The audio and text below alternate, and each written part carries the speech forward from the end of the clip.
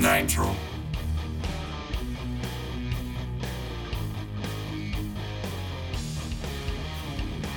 Nitro. All right, we love the sound of that Nitro engine at the beginning of that audio. All right, fans, welcome to Nitro and Mud, a Hill Climb podcast. Welcome to episode 1, season 1 for Nitro and Mud. Nitro and Mud for season 1 is being brought to you by Schaefer's Harley Davidson and Schaefer's Motorsports in Orwicksburg, Pennsylvania. So if you're in the central PA area and you're looking for a new Harley Davidson, go check out the crew at Schaefer's Harley Davidson. Man, they're going to hook you up with a sweet Harley Davidson. If KTM is your thing, or the Can-Am side-by-sides, or the Can-Am Spiders, go check out the group over there at Schaefer's Motorsports, and they're going to hook you up with a sweet KTM or a badass side-by-side. All right, let's get down into it, man. 2020 has been a really, really crappy year for motorsports in general. Hill climbing is no exception, man. I tell you what, I am just dying for some racing, and I really hope we get into some racing. Because, man, let me tell you what, I am going crazy without my hill climb fix here on the East Coast, man. I'm missing the smell of nitro and the excitement in the air on race day. So yeah, I mean, we're really throwing a damper into things. So let's get on to a little bit on the amateur stuff. I mean, I know Pioneer Motorcycle Club, they're running the Amateur Nationals down there in Waterford, Ohio. So I mean, if you're an amateur rider and you want to go try and win that national title, get on down there to the Nationals, man. Show some support for that club for what they've done to help get the race going for that amateur national series. And, you know, it's just not here on the East Coast that this has affected everything. It's affected hill climbing everywhere. You know, the West Coast guys, Naha, I think they got to have one points race before they had to start canceling their rounds. I know they got to have the race out there in Columbus, Montana, the Big Nasty. So, I mean, that was kind of cool. And I think they ran one in California. Don't quote me on that. I don't have the information here in front of me. So, I don't know. I know Motor Climb Super Series, they didn't have any points races this year.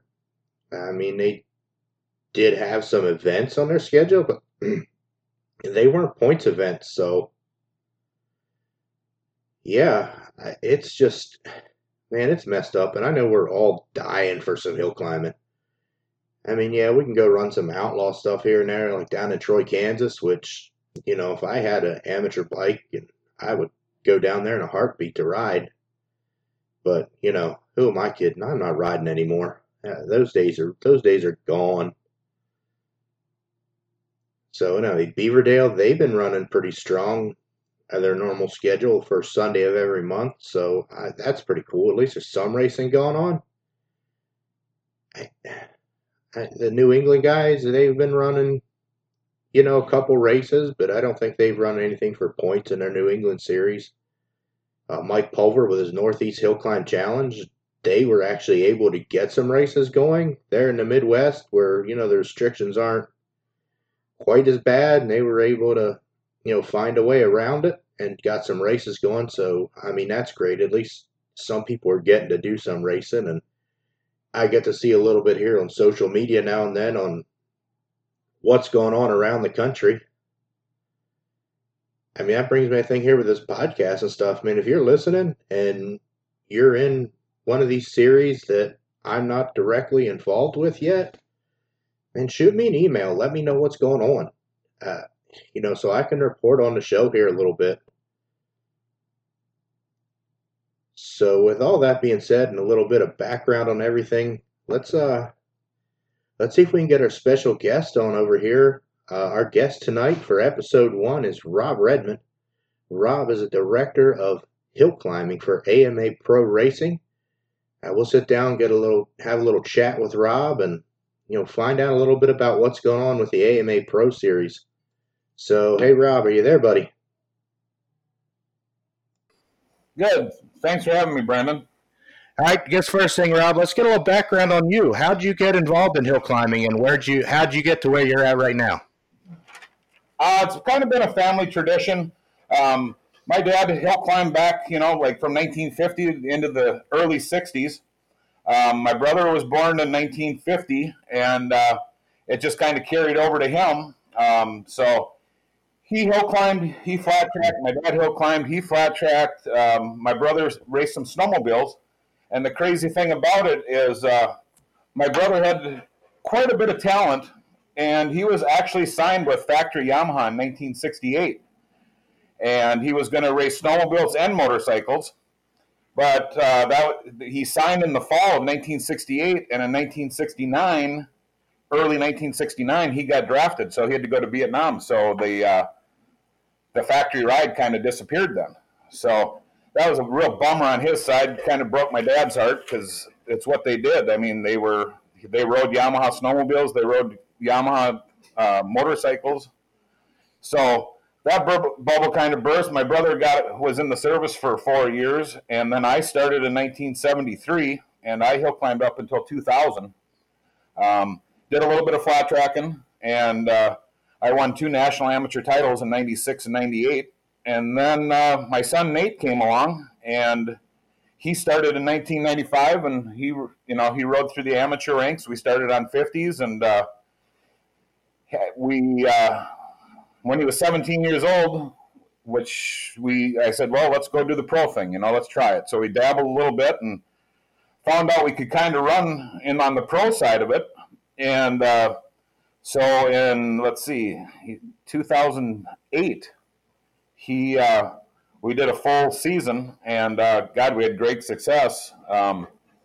Started the season off, and he was leading the national points up until Muskegon, Michigan, and we were riding a 612 KTM with 30 horse shot of nitrous oxide. And I got greedy on the NOS, blew it up, but make a long story short, he ended up third in the points that year. And the following year, he got offered a ride through Dr. Bob. And he went on to ride for Dr. Bob from 2009 until 2012. And he got hurt in New Hampshire, finished the year out, but it was quite an experience riding for Bob, and he did win 4 consecutive national titles in the extreme class. And then I started dabbling a little bit. The Campbells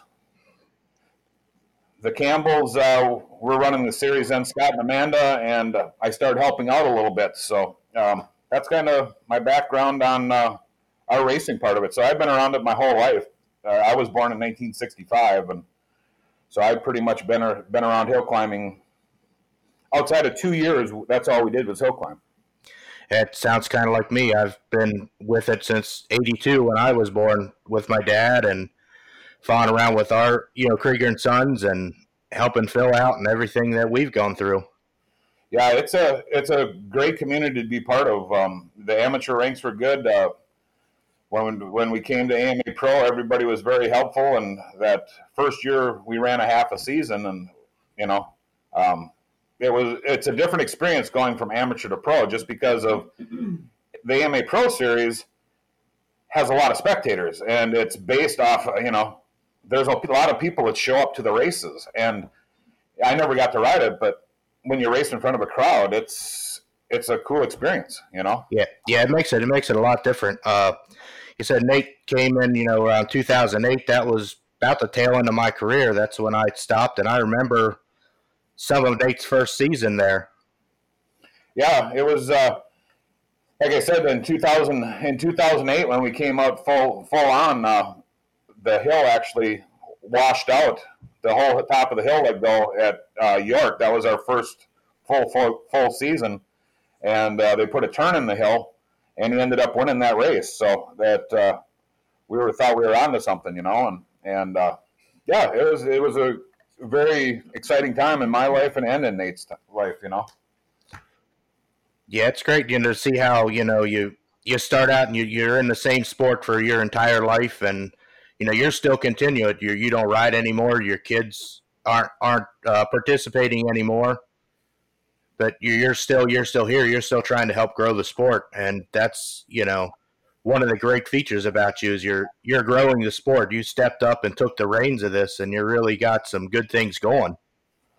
Well, actually, it was Chris Carr. Chris Carr was chief of competition in AMA down at AMA Pro Racing in Florida, and you remember just like I do, there was a Professional Hill Climbers Association, and they ran it, and we always thought if we could get a little bit of the sponsorship that Flat Track was getting, it'd help the Hill Climb series, and so Chris wanted to take it solely on back to AMA. And he asked me if I would run the series for him, which I'm doing. Just so everybody knows, I'm not an employee of AMA Pro Racing. I don't get a paycheck from them. I do this because I love it. My pay comes from the promoter and our crew of people that come in and put on the event. So, it's definitely for the love of the sport. Oh, yeah, definitely. I didn't know. I thought maybe you got a little bit of kickback or you were on AMA's payroll. We had to give you an official title and an email address and all. So, I mean, that's really cool that you're doing it just for the pure love of the sport. Yeah, it's something that hill climbing is unique, and there's still a very special niche for hill climbing. There's an attraction to it, especially on the East Coast with the nitromethane, going very fast, the bikes being so long. It's just there's an attraction, and there's a fan base that has followed AMA Pro Hill Climb for a lot of years. I mean, we're dating back into the 40s where there was crowds that came to watch because, if you know any of the history of it, the manufacturers wanted to show that they had the biggest horsepower motorcycle, and the fans were drawn to it, and that's one thing that's so unique about the Pro Hill Climbing side of it on the AMA side is it's spectator based. So, if a promoter promotes his event and the promoter does his job, the promoter benefits, but the rider also benefits too because of how our overage system is set up. So, it's a very good system. The clubs are diehard clubs. They've been around forever. And, we got a couple new ones that come in, they go out, they come in, they go out. And we do have our diehard clubs, though. Yeah, we definitely have our diehard clubs. And, our schedule fluctuates, anywhere from 8 to 12 races from year to year for the last 10 years or so. I mean, I remember when I started riding in 98. On the pro circuit, we had, I think, almost 20 races that year that we rode. Now, some of them were double. We went to some hills 2 and 3 times, but we were 20 races we rode. Right. Back in the 80s when my dad rode, I can remember we rode every weekend from the first weekend of May to the first weekend of October. We raced every weekend, except 4th of July weekend. So there's some give and take there, and I think I would like to see us be able to get some more races on our schedule eventually. How do you think? Do you think we can pull more hills in? There's a lot of hills out there. It comes. There's so much that plays into it. There's a lot of the hills. West Virginia used to have a lot of hills that they rode. They had a good series. Ohio had a lot of hills. Indiana, Illinois, Michigan, Wisconsin, New York. We used to run.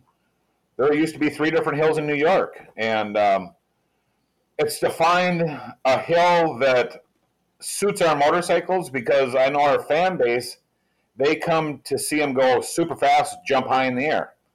Well, yeah. A lot of the hills are, there's a lot of hills that are only 200 feet long, 200 to 250 feet long, and the guys really can't stretch their legs out. And then it comes to a safety side of it, of shutdown on top of the hill because the guys are going so fast.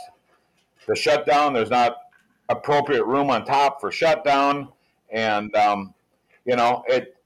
For what it costs to bring the show in, they got to have a pretty good fan base, and that's the problem. The promoter has to really promote his event and be creative to get them in because, because of a sanction fee.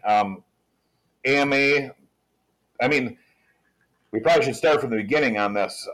So there's a sanction fee. There's rider medical insurance. So basically, when AMA Pro Hill Climb comes to a venue such as White Rose, Pennsylvania, they all pay the same. They pay a $2,500 sanction fee. Well, people think, AMA, boy, they're putting a lot of money in their pocket. But for that $2,500, what it cost for rider medical insurance that they put on, it cost $20,000 for a season. So if you base it off 10 events, $2,000 of that $2,500 goes for rider medical. You get down to 7 races and you break that $20,000 down, that's about $2,700 event. Well, they only caught the sanction fee is $2,500, so they're actually taking money out of their pocket to cover the sanction fee. And they have employees that generate the credentials that anything, it's a business. So anything that is billable to hill climb, they have to add so much time into the hill climb part of it for whoever works on it. So, a sanction fee is $2,500. AMA Pro Racing requires a $3 million liability insurance with a $5 million aggregate, which is they want that to protect the promoter. Somebody gets hurt or a spectator gets hurt, loses an eye, a motor blows up, shrapnel gets into the crowd.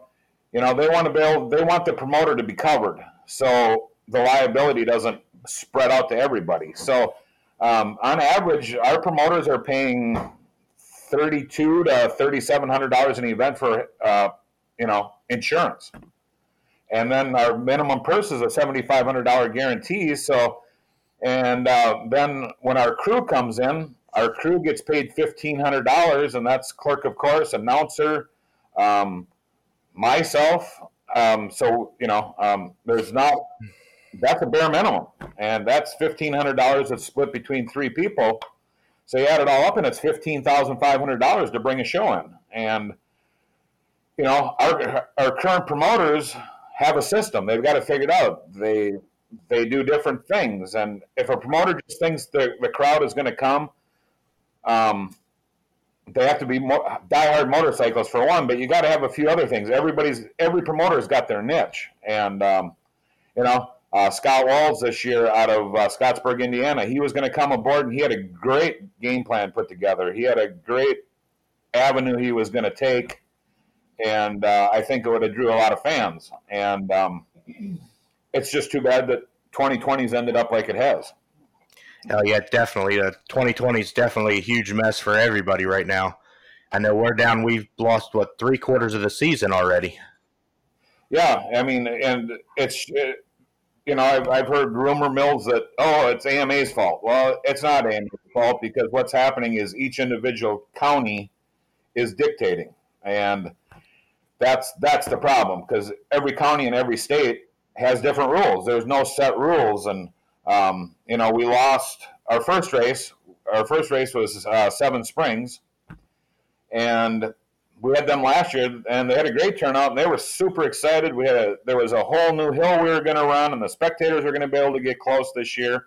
And we locked in. We did some negotiation, and we locked in at $15,000 guaranteed purse. So it was a chance on their side. It was a chance on our side, but it was locked in money. Last year, our purse there was $12,000. So. They had a good spectator turnout, and this year has just really been bad. I hope 2021 gets us back to some normalcy. Yeah, I kind of think it will. At least I hope it will. I want to get back to racing. I mean, I'm going nuts not having any racing. I know you said people have that down, and I've had people comment on Facebook to me about, out west they're running hills. Why don't the East Coast guys come out west and run the hills? And for a simple fact, a lot of it's dry. First of all, for most of the East Coast guys, like we're all Pennsylvania, New York, New Hampshire. Most East Coast guys are East Coast guys. So you're looking that Utah hill climb, you're looking at 2 weeks off of work to go out there. Well, I mean, all the series that are good. I'm not going to condemn any series because they're all good. They're definitely all good. It's a strong point, but the money just isn't there. I know Kester's. They went out to Columbus, Montana, and the team drove out. John, the rider, flew out, and it was a $3,000 trip for him, and you just can't. It's pretty tough because everybody's got to have a job. Everybody works. I mean, and it's just so hard to get the time off of work. It's so hard, and it costs a lot of money to travel. And it's probably the same reason that people from the West Coast don't come to the East Coast because there's a lot of travel involved.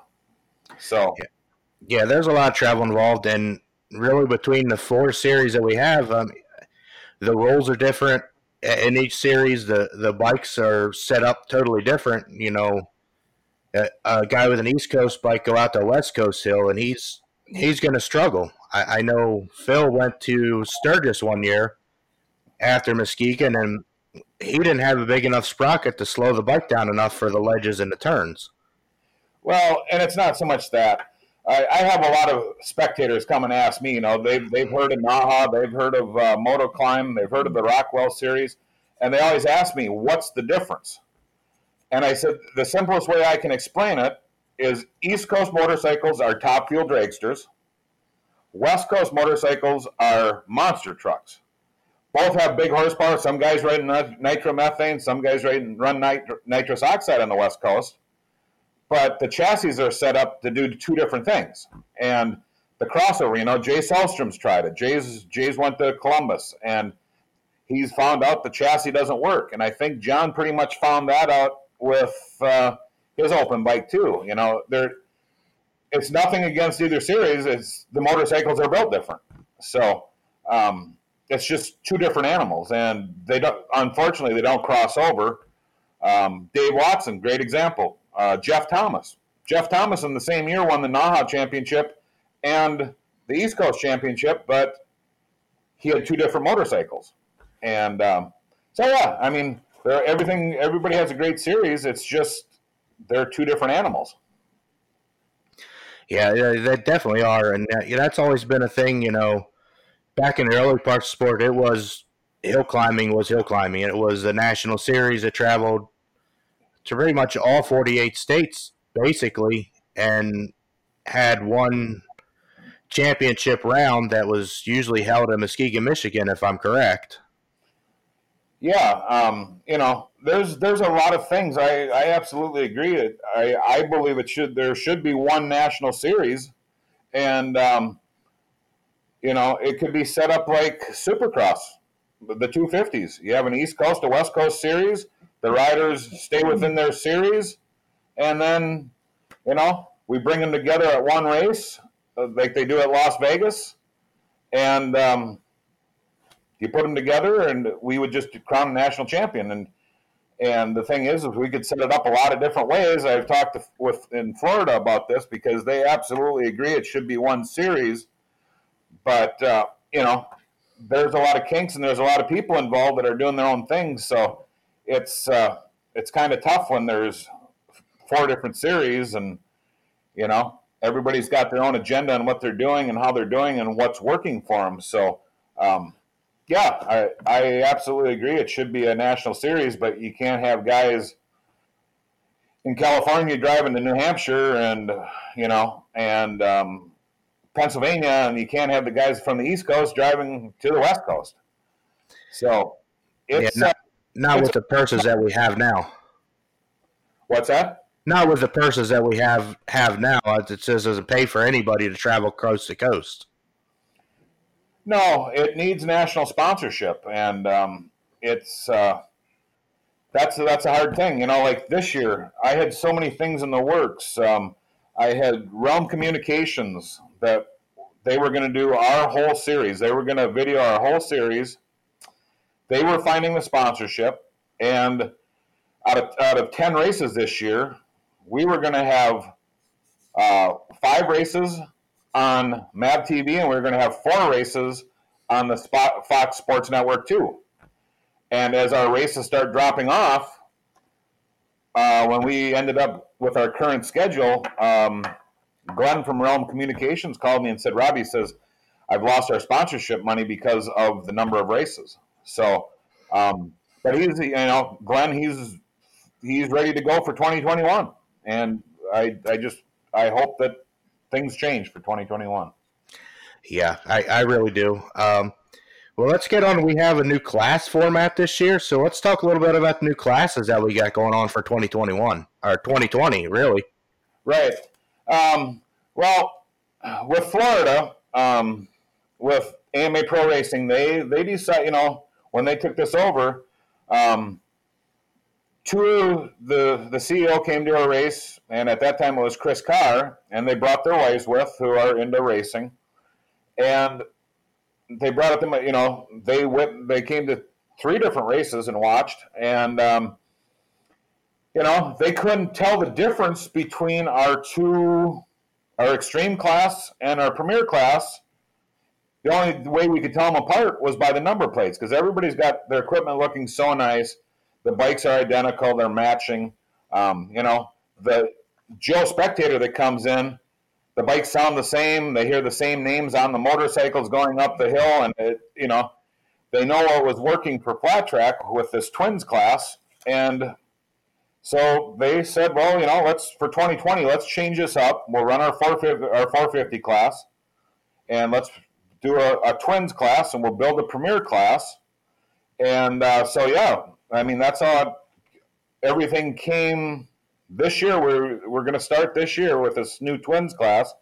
And basically the rules for the twins class is any 4-stroke twin cylinder, doesn't matter if it's a V or a side-by-side. And the rules are very generic.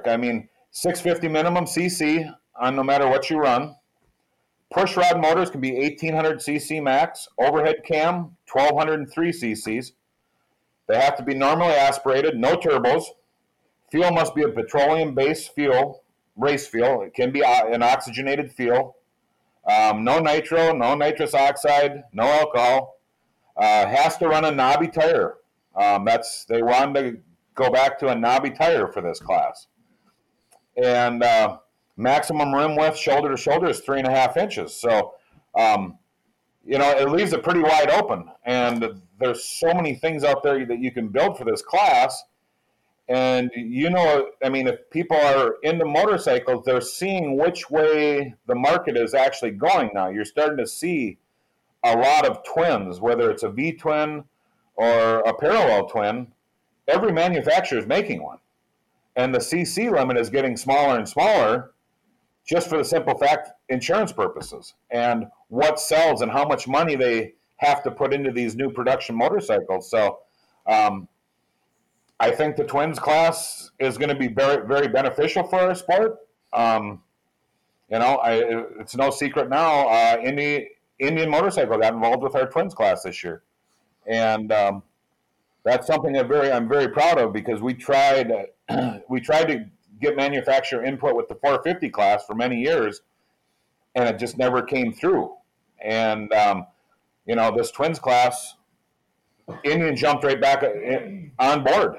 And I started this process in February, talking with Gary Grave, the CEO of Indian, and it didn't take long, and he followed our series, and he picked his team, and they went forward with it, So without even turning a wheel, we had one factory that was interested in what we were doing, because it's what's happening now in the world of motorcycling. Yeah, that's a real good thing. We'll touch more on that Indian thing here towards the end of our conversation. I had a little question on the twin class. What is the reason behind just running a knobby tire? Just for the fact of it separates. It's a big separation between our premier class and the twins class. People that come to our East Coast series, they're used to nitromethane chains and very exotic equipment. And this twins class is kind of taking it back to more of a production type of class, where you don't have to run the chains. You buy a knobby tire, and you know, you throw it on there and you go. And for one, you know, these twins do make a lot of horsepower, but now if people got to start playing with chains and, you know, building wider swing arms and the protection on the back wheel, it's two different animals. It's they're trying to keep it very, you know, close to production. You can do whatever you want to the motor, but the actual appearance of the motorcycle is if an FZ07 comes in, and granted it's going to be in a motocross chassis, but it's something that people can relate to. And you know as well as I do, Brandon, our spectators ride in on Harley Davidsons, and they ride in on street bikes. Our mass majority of our spectator base ride in on motorcycles. And if you don't have somebody to cheer for, because everybody cheers for their brand, you know, whether it's Harley, Indian, Triumph, whatever it is. But to answer your question, just a simple way to make this class work. Okay. Hey, that's pretty good. That was one of my things that when you first announced the class that I was kind of like, I don't understand the knobby tire thing. To me, it's, you know, it's just an amateur bike with a guy with a pro card on, because that's the other thing. It's a little hard on the hill climb because there are some great amateur riders that would be way competitive in the professional ranks, and they just don't move up. Right. Well, everybody's always thought that on the East Coast. You need a chain tire to have traction, and we had a rider come in this year that ran a knobby at just about every event and was on the podium. You know, and that is, I mean, that I'm not gonna. It's no secret. That's Logan Zapala, and he came in. He ran a knobby tire. He tried a bolted paddle, and he always, if anybody paid attention, he was always back to his knobby tire, no matter which hill he was at. So, tire technology's come so far nowadays that it's just, you know. And then if you take a motorcycle that's got 120 horsepower and it's running on a petroleum-based fuel, and you throw a chain tire on it, where the chain wheel, you know, what's a chain wheel weigh? 40 pounds? 40 to 50 pounds, depending if you have an 18 or 19. Right. So, I mean, the added weight is just robbing horsepower from those motorcycles. And so, and that was kind of something that Indian was very specific on. You know, they were really in favor of that knobby tires. So, yeah, that's just kind of a change, and hopefully we can gain some manufacturers. Hopefully. I'd like to see Harley throw their card in now that Indian laid down the hammer.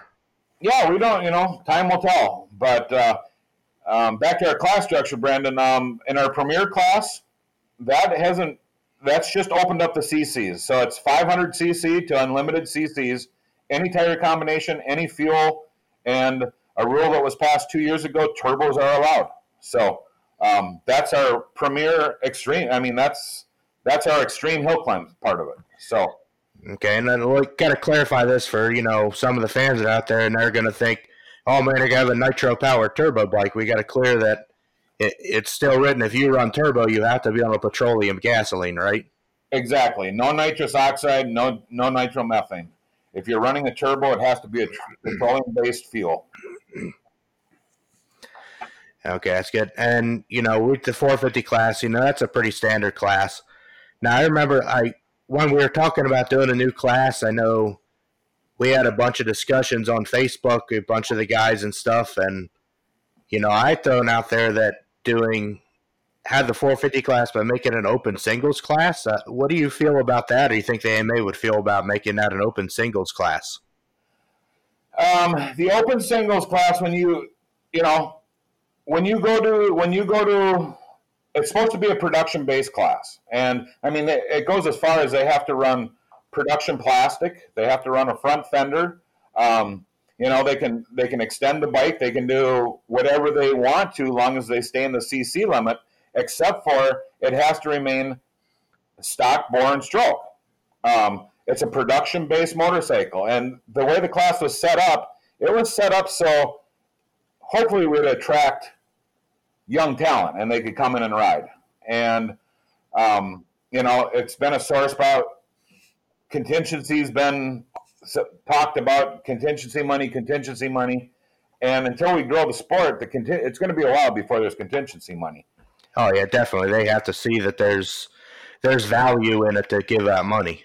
And I brought it up to the board in Florida about adding like the CR 500s or the KX 500s, the old 500 two-strokes, and their response was, "Where can you go buy one? Where can you go buy a new production-based 500?" And that makes sense. I mean, there's a lot of them out there. I understand there's a lot of them out there, but now all of a sudden you're crossing the line. I witnessed it on the amateur side. Certain hills, the 500s will be faster. Certain hills, the 450s are faster.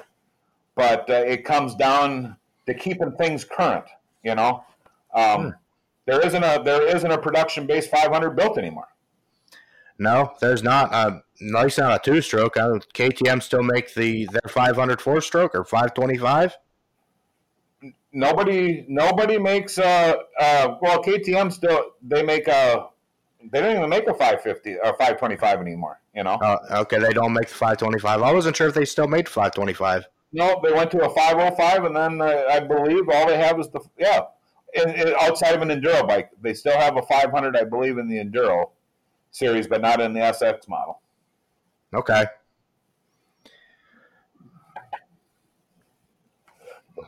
So, with that being said, I mean, our class structures have I know there's a lot of people that were upset because there's a lot of teams have two nitro bikes. And the way I explained it to them is we've been doing the same thing for how long? We've been running these same classes for how long, where it's been the extreme and the unlimited class. And we've gained no sponsorship whatsoever. So let's try this and see if it works, and they've got a lot of money invested, and either they're going to sell one of their nitro bikes or they're going to put a rider on it or they're going to have it for a spare. And, we have to try something different because we haven't attracted the sponsorship, and we need sponsorship. I mean, we need sponsors to come in, and that's the way this is going to grow. And the promoter needs help, riders need help, and it's just a way of a little bit of change. Nobody likes change. Change is hard for everybody to swallow, and I just hope that this goes the direction I think it's going to go because, for one, it's already made progress. We're farther ahead. It's just too bad we haven't got to run any races. So, yeah, we're definitely farther ahead, and it seems to be making progress. And I know from my standpoint, with especially working with Phil and stuff, Phil with his bikes are older, take a lot of care and a lot of money every week to keep them things running. And it was brought up, are we going to let two of the bikes sit? We going to pull someone up, trying to give someone a chance? And for Phil, at least, it was that if he's going to put that much work into a motor, he's going to be the one riding it. Right. But and I hope some of the other guys think different. There's a lot of guys that have two bikes, and like we said before, there's a lot of amateur guys that could really use that shot and that opportunity. They might not have the funds to build a bike for that premier class. They have a 450 to come up and give them two classes. They should be able to maybe afford to build, a twins bike. And that would give them an opportunity to run 3 classes a day. Right. And, for the time being, for this year and probably for next year, one thing that needs to be added to that is if somebody comes in with a twins motorcycle, one of the twins bikes, they will be allowed to jump that into our premier class. Now, that rule will not be around forever. We don't know, the AMA didn't know, AMA Pro Racing didn't know how many bikes were going to come into this twin class. And we still have to put it on a show for the spectators. And I've had a lot of complaints on that one too. Well, that's not fair. They're getting 2 shots in the hill with the same motorcycle. But they're not running nitromethane. These bikes will be built different. They're not going to be super long. even if they wanted to throw a bottle on, if it was plumbed for nitrous oxide, most of them are going to be fairly short motorcycles. And, that's, when you add horsepower on our hills, they need to be longer. So it gives them an opportunity to come out, because I know there's amateurs. I know some of the top amateurs are building twins right now, and or they're done, and they're going to see how this plays out. Well, if they're going to drive halfway across the country to come to a race, they can bring 2 motorcycles and run 3 classes. And, like I'm going to tell everybody, this is a 2-year deal where you can do this. And it just gives them an opportunity to show themselves that one thing that's unique about the East Coast, there's teams that put riders on bikes. And that's very unique. I mean, that's what happened with my son, Nate. That made it for us. We didn't have to pull a trailer. We could actually fly to events because he had a full sponsorship on motorcycle, on the bikes that were maintained for him. Basically, it was a full factory ride. He showed up and he rode the motorcycles. He jumped on an airplane and flew home. So, there's a lot of advantages, I think, on the East Coast, because there's so many teams that have these bikes that if there's a rider that shows potential that isn't a guy that's going to throw the motorcycle away, it'll be no different what happened for my son or Jay Salstrom with Dr. Bob. He put him on the bikes, and it was a full-blown ride. So, yeah, Dr. Bob did that for a lot of guys. Your son Nate, Jay, Tiger. I had a lot of guys that got their start and had a lot of success riding for Bob. Yeah, and that's one thing that's pretty cool about the East Coast side of it. There's a lot of guys that have 2 nitro bikes that would be willing to put people on if these riders can prove themselves. And I'm hoping that's the way it goes, because that will make our premier class so exciting. Yeah, that definitely would. And I would like to see a higher rider turnout. They're just not – amateur guys aren't moving up, and it's expensive building a nitro bike and traveling and running that, because you're in $40 to $50 to have a bike built or build one, and then another $20-30 grand a year traveling. Right. For little to no payback, really. Right. And, there's guys that are very talented that build their own motorcycles, and they can do it for a lot less. But if you're one of the guys that has to pay to have everything done, yeah, it's going to, I think 50 grand is on the high side myself, if you're building a 4-cylinder, but it still comes down to somebody's got to build a chassis for you, where the twins class, the motors are so small. And if you're the guys that are riding KTMs, a lot of them are riding with a stock chassis, so there's a lot of advantages to it. But, there's people that build frames, but they're so narrow, they're a little bit longer. It's a lot easier to transform a twin versus a 4-cylinder, because you got to go so wide, you got to add in the length, and basically everybody has to build a chassis from scratch. So it's nitromethane. I'd never been around nitromethane before, and once you get a taste of it and you smell it, it's a different animal. And like I say, Logan Zapala came out this year on a gas bike and strictly gasoline, and ran very short, talented rider, and he was in the championship chase right up until, the guys were tied coming into the Devil's Staircase this year. So it's a preference thing. The guys that know nitromethane, that can make it work, and they go fast, Yeah, and Logan, I don't know if any other guy could have come in and been as competitive as Logan was with, a gas bike in a fuel class, because Logan's he's so smooth and such an excellent rider, and that bike works so well for him. Well, and, you got to think back to Colby McCutcheon. Colby McCutcheon was running a gas bike with nitrous oxide, and he won the national title, I believe it was 2011. So it's rider, and you have to have a mechanic. And Dave McCutcheon, he had the nitrous oxide working on that Jitsu that he ran that, back in 2011, and they won a national title. So, nitromethane is mega horsepower, but it takes the right people to keep them tuned. It takes the right people to keep them tuned, and it definitely takes patience with your fuel mixture. There's a lot that goes into the fuel mixture there too that fans don't know, and that's Buku's secret to all these race teams is their mixture and how they mix and set their fuels. Oh, without a doubt. And the crowd. I mean, our genuine population that comes in to our races, it's no secret. It's an older crowd base, and they're old gearheads from way back, and they love the smell of nitromethane. They want. I mean, that's what they're after. And what's cool though is we're starting to see our fan base at certain events turn, and it's turning into a family deal, and that's super neat too. And the older generation is, telling the newer generation about the nitromethane. So we're, excuse me. That's okay. I mean, everything's changing, everything's evolving. So we need nitromethane, we need nitrous oxide, we need race gas. And right now, I think we got the best of both worlds if we ever get to race.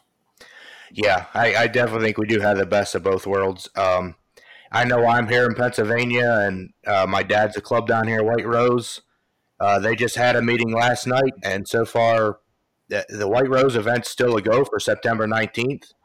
The club's not backing down from our governor, so let's keep our fingers crossed so we get that going. Right. I mean, I'll give you a good example. This weekend, the Indianapolis 500 is going on in Indiana, the Indy 500.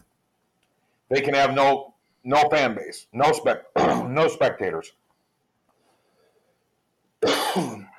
AFT is there in Indy 2 running the Indy Mile, and they can have 25%.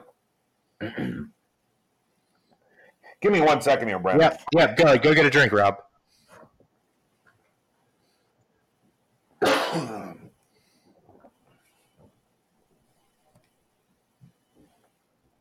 It's not COVID, Brandon. I didn't think so. I'm getting ready to text to get another glass of brandy brought back to me. Yeah. I mean, what I was trying to explain there is AFT is coming in to Indianapolis this weekend. They're running a doubleheader, and they get to have 25% in the grandstands. So they can have like 3,500 people in their grandstands this weekend, where the Indy 500 can have nobody, and it's in the same town. So I don't know how you justify it. Yeah, I don't know how you justify it either, and that's some of the reason why we lost so many events, because the promoters are going to lose their behinds. They can't have crowds in, and the riders aren't going to make any money. So, the High Fly MX Park, he was a brand new promoter this year, and Scott was so into this. He put new lighting on the hill. It was going to be a day race. I told him it'd be better at a night race. He illuminated the hill. He was ready to go, and he got a letter from their county commissioner that he could have 1,000 people total on grounds. That included the paddock. So that allows 800 people through the gate. He can't even do a break even. Yeah, so, no, he's in the hole right off the bat. Exactly. So, as much as he hated to cancel, and he went right to the very end, and finally he just said, I can't make a go of it, So that's the hard thing. And, everybody says, well, they're racing in Columbus, Montana. Well, yeah, they are racing in Columbus, Montana and Billings, but if you look at the COVID rate in Montana, I think they're number 49 on the states for the lowest cases, and different parts of the country. Yeah, it's different parts of the country. I mean, it's not as heavily populated as it is in the places where we're running. Right. and it comes down to the local, AFT has a pretty good program put together on how they're handling this, and they're being very strict. The only people in the paddock are the racers and three or four mechanics and the team owner. There's no families in the paddock. They have to wear masks at all times. The hand sanitizer stations, the outhouses, so many outhouses for every amount of people, and they worked really hard at this. And the thing with them, they're their own promoter. They're not relying on another promoter. They're promoting these races themselves. So, they have a good system, and the riders are abiding by it. I mean, when they do rider introductions at Barberville, Florida, at Volusia, they were in the back of a pickup going around the track, and they were doing rider introductions. And as the guys were in the back of the trucks, they still had to wear face coverings. People kind of want to complain about it, but if you want to race, these are the rules you got to follow, and our paddock won't be any different. Facial coverings, mechanics will be limited on helping on the line, and the hand sanitizer stations and the outhouses, and AFT has gone as far as to have a different credential. The riders are scanned in. They cannot leave the paddock area, or the people that are with them cannot leave the paddock area. So they're selling it to the county as they're taking a very they're proactive on this and really protecting. So, there's just a lot of changes to make it work, and it depends upon which part of the country you're in. Yeah, that's for sure. To get off, we'll go off the COVID thing because we could talk blue in our face on COVID and how it's affected this and how I feel and how you feel and how Joe down the road feels. Right. Let's go into bringing some more and working more with some of the amateur series. Now, I know Mike Pulver, he's a former pro hill climber from back in the 80s and 90s. And he started a Northeast Hill Climb Challenge series, which is an AMA feature series in the hill climb. Right. Is there any way that work his series in with the pro series and, bring them amateur guys? It's a traveling series and travel and run, the day after our events or the day before our events or anything like that? Well, it comes down to the promoter wanting to do that. On our side of it, of AMA Pro, we've started the provisional license, and Mike Pulver's series is included in that. Same deal as the amateur nationals. You have to be in the top 30% of your class in the 450 class, the 600, the 750, and the open class. So Mike, there's guys out of Mike's series that are eligible to come to our series. And that's how it's working with the amateur nationals. And how it works is they can ride one race less than half of our series. So on a 10-race series, they can come and they can dabble. And, it's worked. Max Keens, prime example. He came out last year, worked great. Jake Hagstrom, same thing. Or Trey Hagstrom, sorry. Yeah, Trey. He started on a provisional license.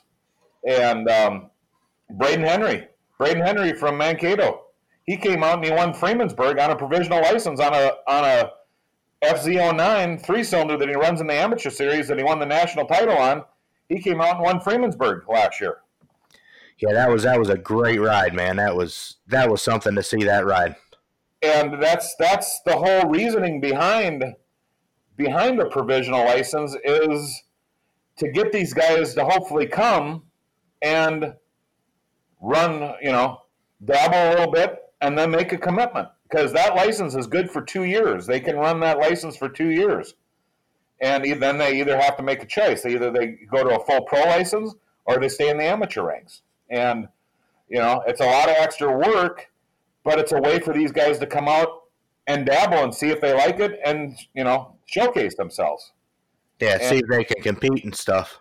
Right. Well, to show other team owners that, hey, I can ride a motorcycle, and I'm not going to throw your motorcycle away and, be stupid about riding when because everybody's got so much money in their motorcycles, they don't want somebody to come out and throw it away and, wreck a motorcycle. So it's a way for them to showcase themselves.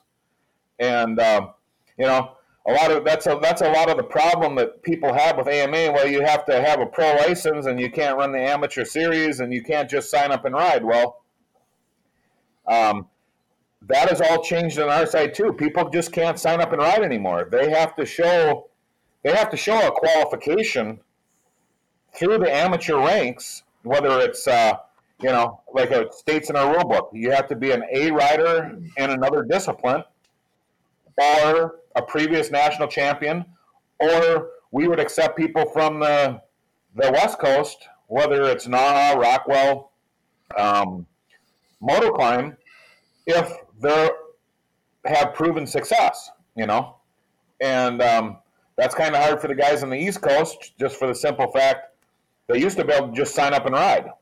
And AMA's approach on it is, if it's a professional series, you should have some credibility behind you. Oh yeah, definitely. When I started, I amateur flat tracked. I didn't do any amateur hill climbing. My dad did pro hill climbing, but we'd never built an amateur bike. I flat tracked until I turned 16, and I had the choice. I could keep going with the flat track, or I could go hill climb, and hill climbing is what I knew. And for me to get my pro license when I turned 16, I had to basically sign up. Well, I had to get, I think, 2 riders, a referee, to sign saying that I could ride the motorcycle. Right. So, I mean, it wasn't much to get to become a professional rider for me, Right. Yeah. Well, that's the thing that, like I said, not here to talk bad about other series, but if you go to any other series, they have such a big turnout that basically the riders are paying for their own purses. Where on the AMA side, the promoter, I'm going to give you a figure here. Last year we had 7 events. We had a total purse payout of $113,000 and $113,635 on 7 races. And, you break that down per race straight across the board, that's $16,000 an event. Well, not every event paid $16,000, but we had, Michael Farnsworth up in New Hampshire. His purse was $21,000. The Devil's Staircase last year was $32,000. And that's all generated off of the spectators. Granted, our minimum purses are only $7,500, but it's a fair shake, because if the promoter's making money, the riders are making more money. Where basically it's a set purse on the West Coast, and they have so many entries, the riders are paying for the purses, and they don't run an overage system. So, what's better? I don't know. I just know what on our side of the country what works, and that's something I'm pretty proud of, because our promoters are doing their job of advertising their events. Yeah, definitely. The purses have grown, and definitely the fan base has grown, at least in the last 4 years, I'd say. I can remember when White Rose, you'd have 2,000 people max there, and the last 2 years, that place was packed. Well, when we started in 2007, I remember, there was 700-800 people at White Rose, total spectators. And their last event last year, they had 3,500 people there. And, White Rose is growing. Freemansburg is growing. I'm going to use Seven Springs. That's a Harley owners group. And they came in and they had a great rate first. And that was on a Friday afternoon when we raced. If you remember that, 2 years ago. Yeah. We raced on a Friday afternoon. And, last year they had a $12,000 purse, their first time event. So, our promoters are doing their jobs, and that's what's really sad for this year. I hate to keep bringing up what could have been this year, but Seven Springs had locked in at $15,000. Michael Farnsworth was locked in at $25,000, and a typical first race at White Rose is that $10,000 to $11,000. Freemansburg is $15,000. Our first 4 races this year could have been $60,000 worth of money for the riders. So it's again, COVID really bit us this year, but yeah, it did. We'll get back and hopefully be stronger than ever for 2021. But yeah, no, we have a very good system, and our promoters pay 30.5% of the gate. That's what goes into our purse, and we get into overage when we reach 1,234 people paid through the gate. That's when we go into overage, and to break it down, once we get to that number, we get $6.10 from every ticket that is purchased, and it's. I think it's a real good system. No, it's definitely a really good system. I mean, it's fluctuated up and down through the years, and it's really the promoters are doing their jobs now, and it's really starting to work for the riders and the promoters. Right, and I mean, our minimum purse hasn't went up much. When I was with the Indian Head Cycle Club in Red Wing, Minnesota, we hosted 2 AMA Pro events. And back in 2000 and 2001, minimum purse was $5,000, and overage was 28.5%. So, I mean, we haven't went up a bunch. We're up to 30.5%, and our minimum purses now are $7,500. So, it hasn't changed much, but the promoters have expenses too, and that's what I kind of understand. I've been part of the promoting side of it. I've been a racer. I've been a team owner. And, so I know both sides. Everybody's got bills. And like I try and tell the riders and the promoters, we have to be a happy family to make this work. So everybody needs to be happy. And right now we got a real good thing going. And the promoters seem to be excited about promoting events. And like I said, it comes down to having a niche as a promoter, White Rose, world famous fish sandwiches. They're 50-50 drawings. They all have their niche in what they do. Freemansburg, Timmy Verga out there, he's did a great job with involving the crowd. So they always have, our riders and the crowd, the kids in the crowd, do a game to win prizes. And you see more youth. You see more of the younger generation at our races now. And, Kevin Looney at the Devil's Staircase, they've always had good crowds. Their numbers went down, so now they started this dirt drags, and they allowed camping for the very first time, people to camp on the property, spectators. And they blew it out again last year. So every promoter needs to find their niche. Well, that's what everybody needs to find their niche, and sometimes other things, Supercross and motocross. There's more to do than just the races when you go to that event with your ticket. And some of the promoters, I think, if we can get with something extra that they do for the fans that's included in that price, right? It would bring more people in because you go watch a race. I mean, everybody loves racing. I don't know who wouldn't love to watch motorcycles, but sometimes you want something to do, especially if you bring young kids in. They can't sit there for 2-3 hours and stay entertained. Well, I know when Schaefer's got involved, Schaefer's Harley Davidson got involved, Schaefer's Harley Davidson and KTM, and when they got involved, when Carol Schaefer's daughter came to White Rose, she was just amazed at White Rose, the kids having a football game going on while the hill climb is going on. And different things, just the way the overall crowd was, that's why they got involved. That's why they got involved, because they seen it was so cool that the younger generation was there. Whether they weren't even watching the hill climb, they were playing football with, there was 15 kids having a football game going on. And that just impressed her so much that's they got involved. They were ecstatic about that. So, it's, I think we have a good thing going, and hopefully it can keep going, and we get back to our old ways.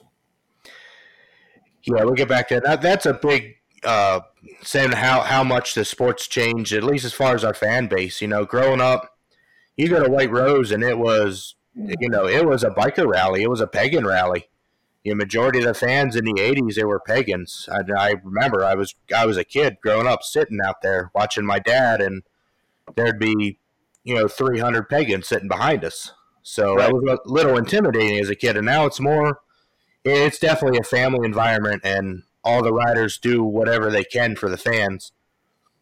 And I think that's the other thing that separates us from other sport is that we pretty much, the fans, have almost 100% access to the riders before the event with no barrier between them. Supercross, you got to wait in line and get a ticket to see your favorite rider. Hill climb, you walk through the gate and you go back to his trailer and he'll shake your hand, sign a picture, take a picture with you, sit you on his bike. That's something you don't get in any other motorsport, really. Right. Well, that's the thing. And we're small enough yet. If this series would ever take off, you have to have that. You have to have that organizational skills. You have to have that mindset. Yeah, the crowd needs to be involved. I'm going to use Flat Track for an example. AFT. They have an open paddock. They take time in the middle of the race. They open the paddock up and they bring them in. Fan interaction is huge. Supercross does the same thing, and our athletes nowadays are so well rounded with the social media side of it that the fans need that interaction to see them with their helmet off, talk to them, and there's just so many things that need, our sport of hill climbing would have to change if it took off. But currently, the way it is, we can still do that, where fans can come in. We have open paddock before the race, intermission. We have open paddock, and after the race, So yeah, but it's two different animals between hill climb and Supercross, or even Flat Track nowadays. So, but yeah, with all the different series going on, it's hill climbing is coming back around. It used to be. It had a completely different label as what it has now, and it's a good thing. It's a good thing. Yeah, no, it's definitely a good thing. We've come a long way from where we were even 20 years ago when I started riding professionally, or 38 years ago when my dad started riding the 80s. It is a totally different sport now. The riders have a totally different mindset than they did for a long time, and the equipment has advanced so much in just the last 10 years from where it has been.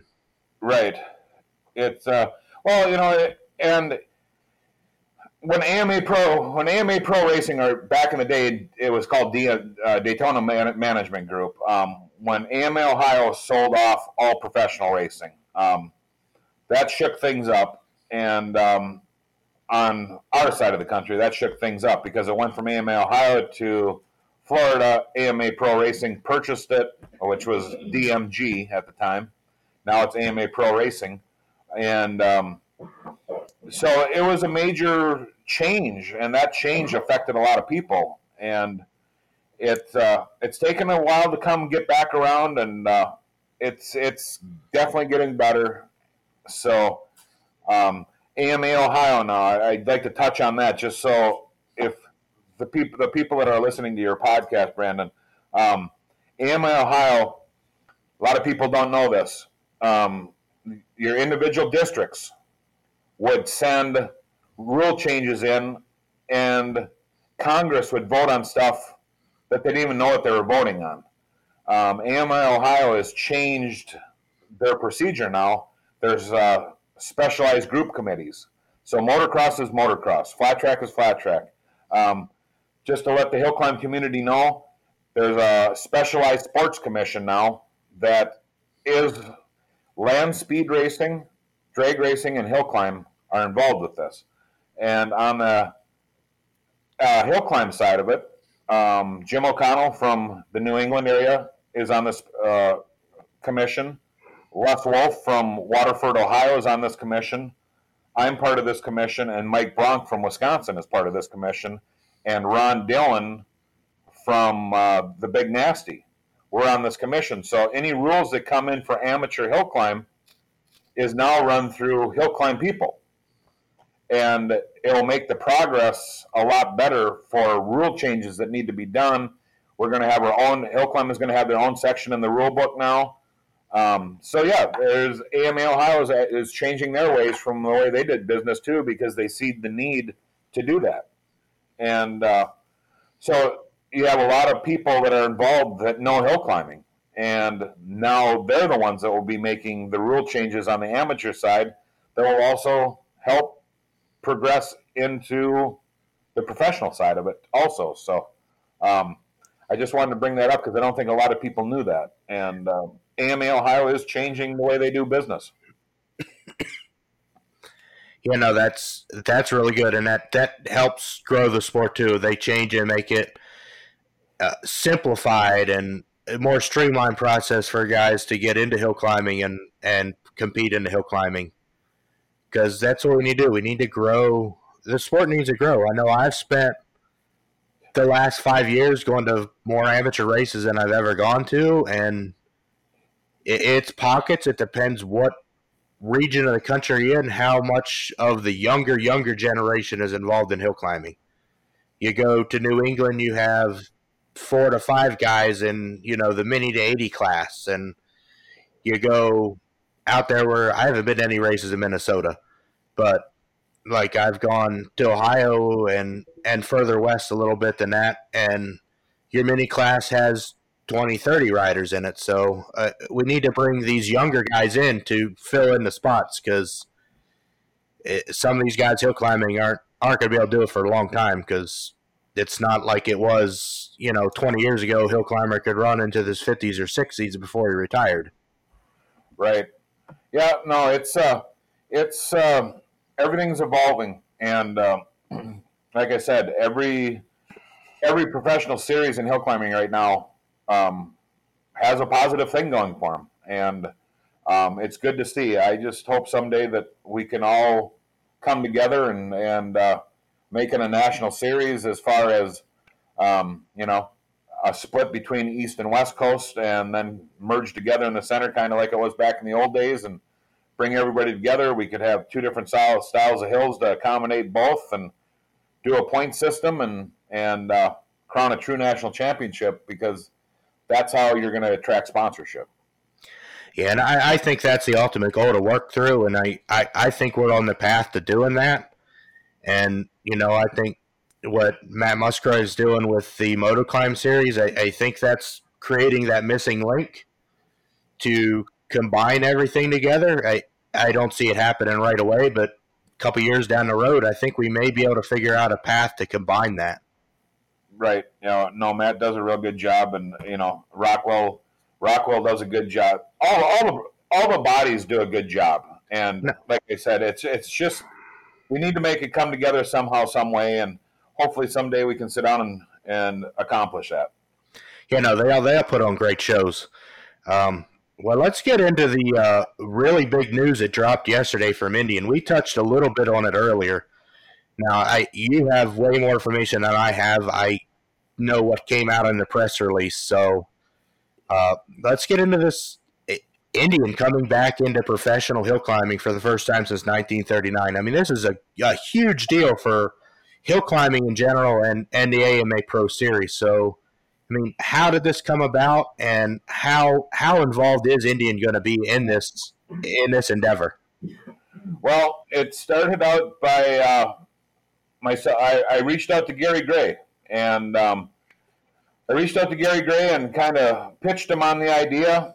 Told him about the new class we were running and how we changed our class structures, and it wasn't a yes right away. He said, "Yeah, well, let's think about this." And I was thinking more of their FTR, the 1200 they have for a street bike, and he says, "No, if we're going to do this, we're going to go with our full-blown race engine. Granted, it's 750 cc's, but it shows some pretty good dyno numbers, and there's a big deficit between CC's, the CC limit, and that's what he felt confident with doing. And he researched.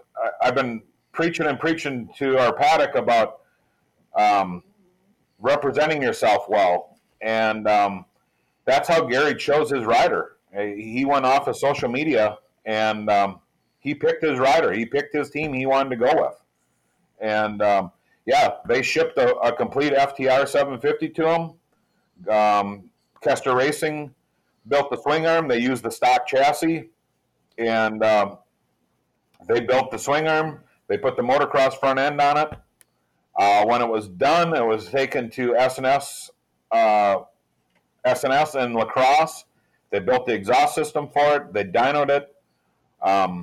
They did some test runs. They took it back to their factory, changed some things on it. So, John isn't a paid rider, but he is a factory rider. He is riding their equipment, and they are involved.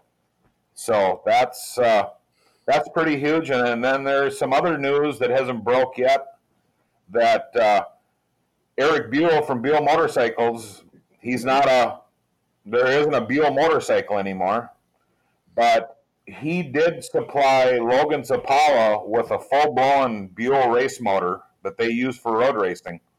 And they've also built a new twin for a new motor that will actually be run in the Premier class this year. So realistically, we have two manufacturers involved right now. One currently doesn't make motorcycles, but that company was sold off, and they give the Zapalas a motor for the Premier class. And that's breaking as of right now. I had talked to Logan to make sure that it was okay that I said that. And so Logan will have a new ride for our Premier class that is a factory road race motor.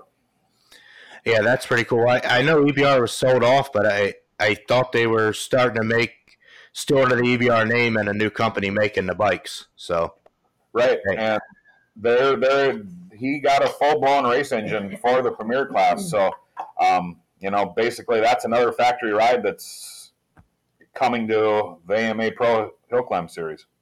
That's two great things. I mean, that's a huge step in the right direction.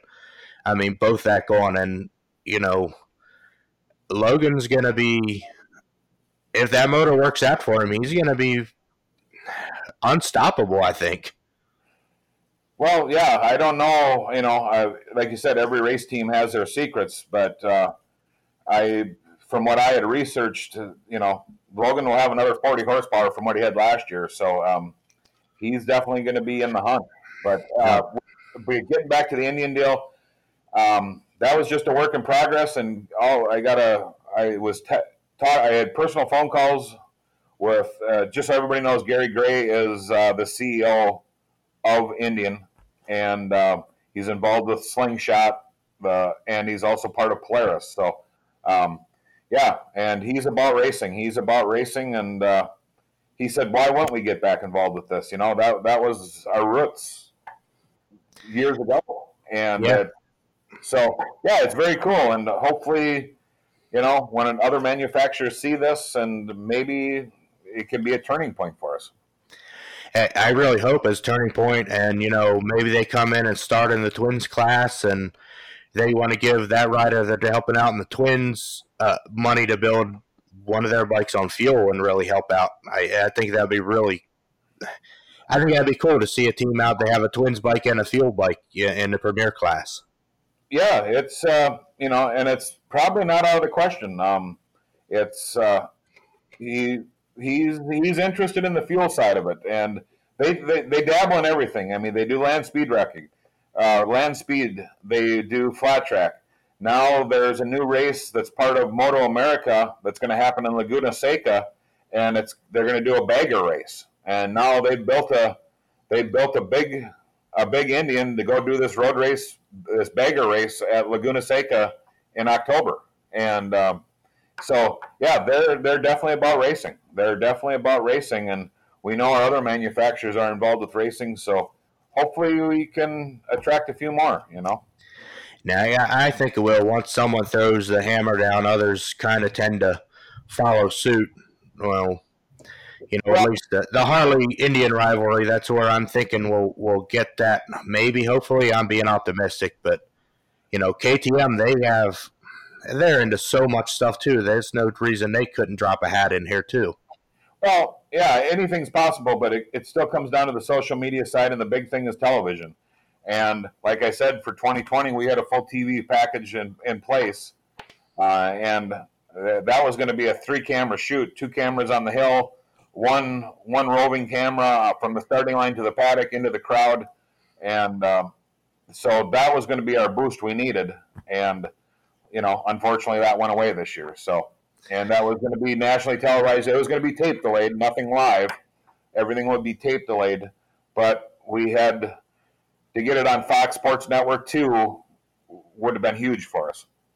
Yeah, that would have definitely been huge. I really hope that you can work that deal out again for 2021. Yeah, I talked to Glenn at Realm, and he's definitely about coming in.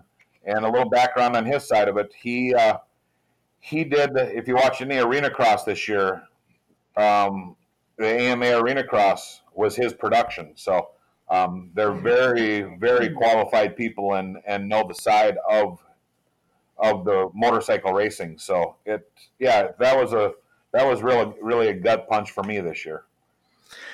Yeah, it happens. I know back the year that Colby won the national title, I got together with a gentleman. I can't think of his name right now, but he used to be a videographer for ESPN and Motor World back when Motor World covered the hill climb. And he got with me and Harry Schreiber, and we shot kind of like a test pilot episode to try and sell to networks. And I really don't think it went much further than after we edited it. So this is a great deal that we're getting this, and we need the exposure. Hill climbing needs the exposure, and I think once the masses see it, that I think it'll really help blowing, and that's why I want to do this podcast, really, and why I wanted to have you as my first guest is there's so much information that we wanted to get out, and I want to grow a fan base for hill climbing, and that's my point of doing this podcast is to grow that fan base. Right. Well, it's part of the social media thing. Matt Musgrove, again, he started a podcast now, and and Matt does a great job on the social media side of it and gaining the exposure for our sport. And so with you doing a podcast, Matt doing a podcast, once the listener base grows, Hill Climb will come back around again, I think. I really hope so. I'd love to see it come back around. Like I've spent my entire life in this, and the direction we're headed in now is the direction I've been dreaming of it to head for 38 years, basically. Right. It's just a work in progress, and everybody's got to do their part from social media side to promoting the events they're attending and promoting themselves as athletes. And, it's everybody has to do their part. And that's where this, like I use on our side of the country, it's got to be a happy family to make it work. And right now that's gelling right now between our promoters, our riders, and that's working. And again, like I said, Gary Gray researched our riders, and he's seen what they were doing. He's seen how they carried themselves. And that's why there's a certain team, the Kester's got the ride, and promoting, and like Gary said, it's for the AMA Pro Hill Climb Series. And that comes down to that John Kester did his job on his side of it as a rider, being professional at the events, carrying himself well, and his social media side of him is how he was chosen to get the ride. So it's a work. Everybody has to do their part to make this work, and we have to go from the Stone Age to a more current thing, and that's why the Twins class was the inception of the Twins class came to become more current, and it worked right away. We gained a manufacturer, so. Yeah, that's great. I'm glad it's doing what we wanted it to do as far as getting a manufacturing right away. That's something that hasn't happened at hill climbing for a long time. I know people have said, well, didn't Dr. Bob have factory team and stuff? And I'm not sure what the deal was. You were more inside of that. I don't think they were a true factory team. I think they got parts. They got parts. They got parts from Yamaha. Yep. Okay. But Bob did all the tuning. Bob built all the chassis. Bob built all the motors. Yamaha supplied them with parts, and going back to Tom Reiser. Tom Reiser was a guy that absolutely believed that the banquet, when everybody used to go to Las Vegas for the banquet, that's how that's how he got help from Harley Davidson. That's how Bob got help from Yamaha, which it was, but times have changed. The banquets aren't combined like they used to anymore. Everybody does their own thing, whether it's road race, motocross, supercross, everybody does their own thing. So there's no bringing it together like years ago. Yeah. What everybody are doing, what everybody has to understand, social media is a huge part of this right now. And for me, that's really hard because I'm not up to date on the social media side of it, the hash, the different things you can do on social media. I'm not familiar with that. So it comes down to the rider, and AMA right now is looking at that side of it for the hill climb because they have their social media side for AFT covered, and that's something they're looking at doing for hill climbing also. So the day of the event, when the race is over, it's out to the social media world who won, who got first, who got second, and a story, telling the story. Michael Locke, the CEO of AMA Pro Racing, you have to, like he told me, you have to tell the story. You have to tell the story of what happened that day for the people that aren't there. And that is one thing for 2021 that will be a huge presence on the AMA side. So they're involving. They've got flat track on. They started something new for flat track now. They've been affected by what's happening in the world, and but yeah. So there's a lot of changes on the AMA side that's coming. Also, huge part of it is going to be social media, and that's the way the world works now. And like I said, I have to give kudos to Matt Musgrove because he's great on the social media side of it. No, he definitely is, and that's something I'm trying to learn. I've had Facebook for 15 years now, I think, and I think this last month, I think, used my first hashtag, and I'm not even sure if I did them right. So, right, and I've never had an Instagram. I opened an Instagram account last week, and I don't even know how to work Instagram. Right. So I'm learning all this as I go. Like this podcast thing, I had this idea, and I kind of just jumped into it head first, and that's kind of how I do everything in life. Right. No, it's a big part of our world right now, and and AMA recognizes that. And the thing about it is, people don't understand they're on a shoestring budget down there. They're so understaffed in Florida right now that to make this work. Granted, NASCAR is behind them. NASCAR is behind AMA Pro Racing. It's owned by by Brian France, but it's everything's still a very small budget for what they need, and they're making it work on the flat track side of it. So when 2021 rolls around, and we have our social media side of it, and we fine tune our live timing and with our TV coverage that we'll be there in 2021. I expect great things to happen. No, I really hope some great things happen, and let's see how first two and last two races of the year play out. That is something else before we get off here. With the two races going, are they going to be formatted as just two single races, or are we going to do something a little different to gain more points for a championship? We're gonna change up the format a little bit. I'm not really at liberty to say. I will send a mass email out to our paddock so they know. But the way the office is talking down in Florida, because it's only two races, we have to change our format because it wouldn't be a true national championship only running two races. So, yeah, our format is going to change. I need to discuss with White Rose. I've already talked with the Dayton Motorcycle Club.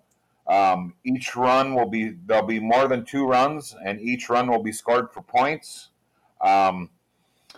Some of the one run will be changed. It won't be on our traditional hills. Something will be changed on the hill to make it a separate run. Devil Staircase might end up being 4 runs. Okay. And, so each run will be scored individually. They want to carry on the tradition of naming a national champion that's been going on since, 1930. There's been a national champion named every year, and even during war times and everything else, there's always been a national champion crowned. So, there's going to be some changes. It will be a little bit different format. It's going to probably be a little bit longer days, and and that this will go out if somebody from the west side of the country wants to come and run our races. They need to get a hold of me, and we'll get them licensed, and we'll go from there.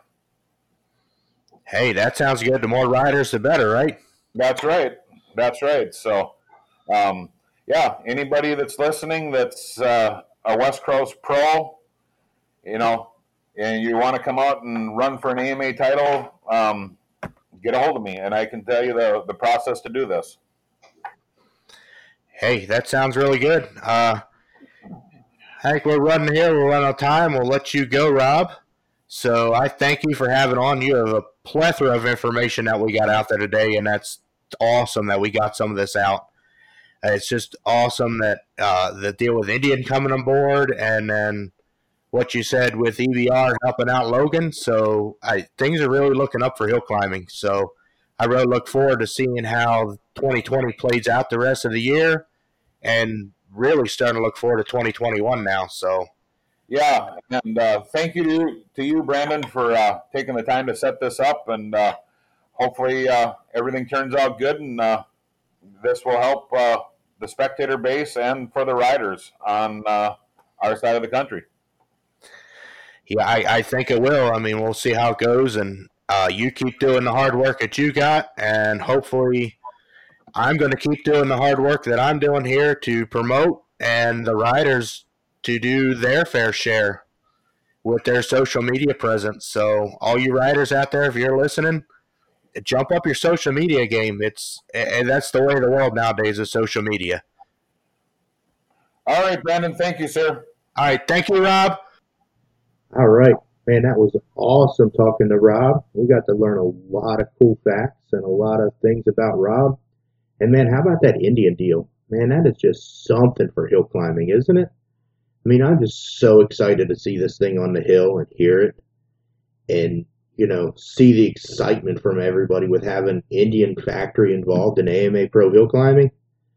Man, there's just nothing cooler than that. Growing up in this sport, this is something I've dreamed about, my entire life. I would sit up at night thinking about getting the factories involved back in hill climbing, and to have Indian back. Man, back in the day, beginning of hill climbing, Indian was the machine to have. The Indian Harley battles. We had Excelsior, had all kinds of bikes back in the day. But, get Indian back in hill climbing, that is just awesome, man. And have EBR throw their hat in there helping Logan out. Man, that is just, I don't know, man. That is just so cool. Hill climbing is trending in that right direction now. And then the deals Rob had for television for 2020, man, it really sucks that COVID knocked that out of the park for him. I really hope he can get that deal back in 2021, because getting some TV coverage for hill climbing, man, that's another step in that right direction to help everybody and to help the riders be able to pull some more sponsorships. Going to help these clubs be able to pull more spectators, and they're going to make more money. The riders are going to make more money. I'm really excited to see what the future brings with Indian throwing their hat into the ring.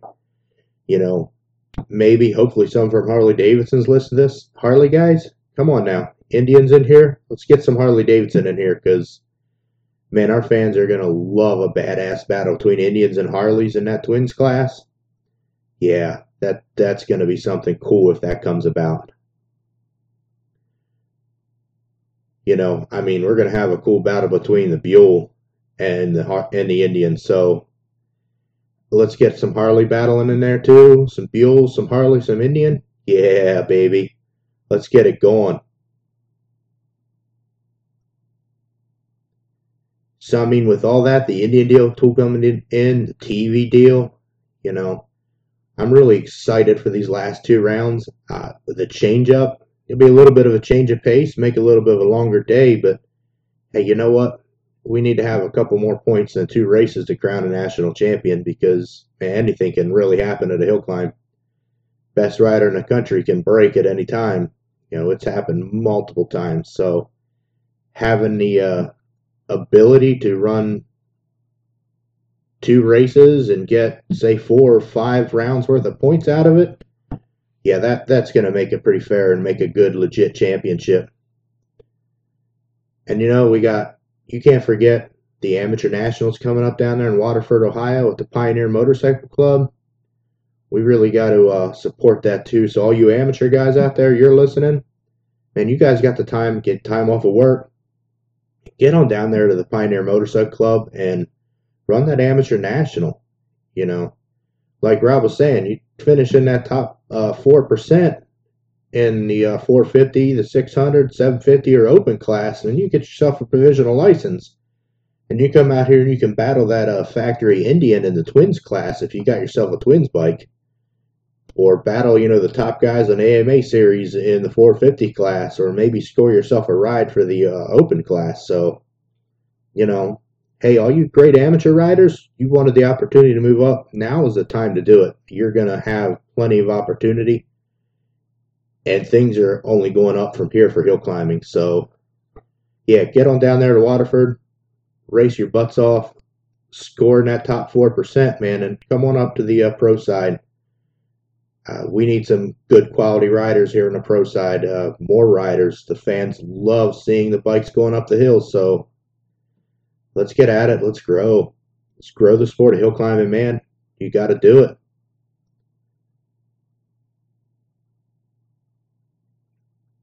I think that's about all we're going to have for tonight. Before I sign off of here, let me just say, I'm kind of really loving doing this podcast thing. It's kind of cool. Sometimes it seems like a lot of work, but it's really cool to sit down and get to talk about hill climbing. Hill climbing is something that I love. It's in my blood. I don't think I'm ever going to get away from hill climbing. So I love doing this. But that saying, it's kind of boring and sitting here all by myself, talking to myself into a computer screen and not having anybody interact back. And I'm having the interviews. I'm getting to talk to the guys I'm interviewing with. So, hey, anybody out there listening, you think you want to try this out and come on be a co-host with me? I'm all down for it, man. Get myself a co-host. And we can sit here and we can talk about hill climbing. There ain't nothing better than sitting around doing some bench racing, talking about the good old days of hill climb, where hill climb's going.